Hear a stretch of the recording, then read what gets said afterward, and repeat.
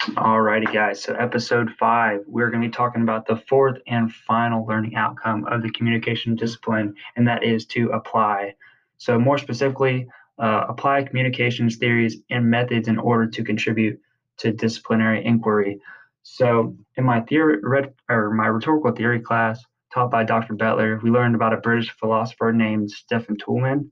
Toulmin developed a model for argumentation that involved three different types of arguments: substantive, authoritative, and motivational. So all these types of arguments are closely aligned with Aristotle's three proofs of rhetoric: ethos, pathos, and logos.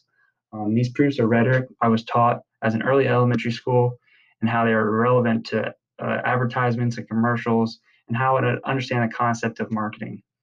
So because of this course, my understanding of Toulmin's argumentation model has intensified my understanding of marketing strategies, and has in return forced me to analyze and question how different marketing strategies influence consumers.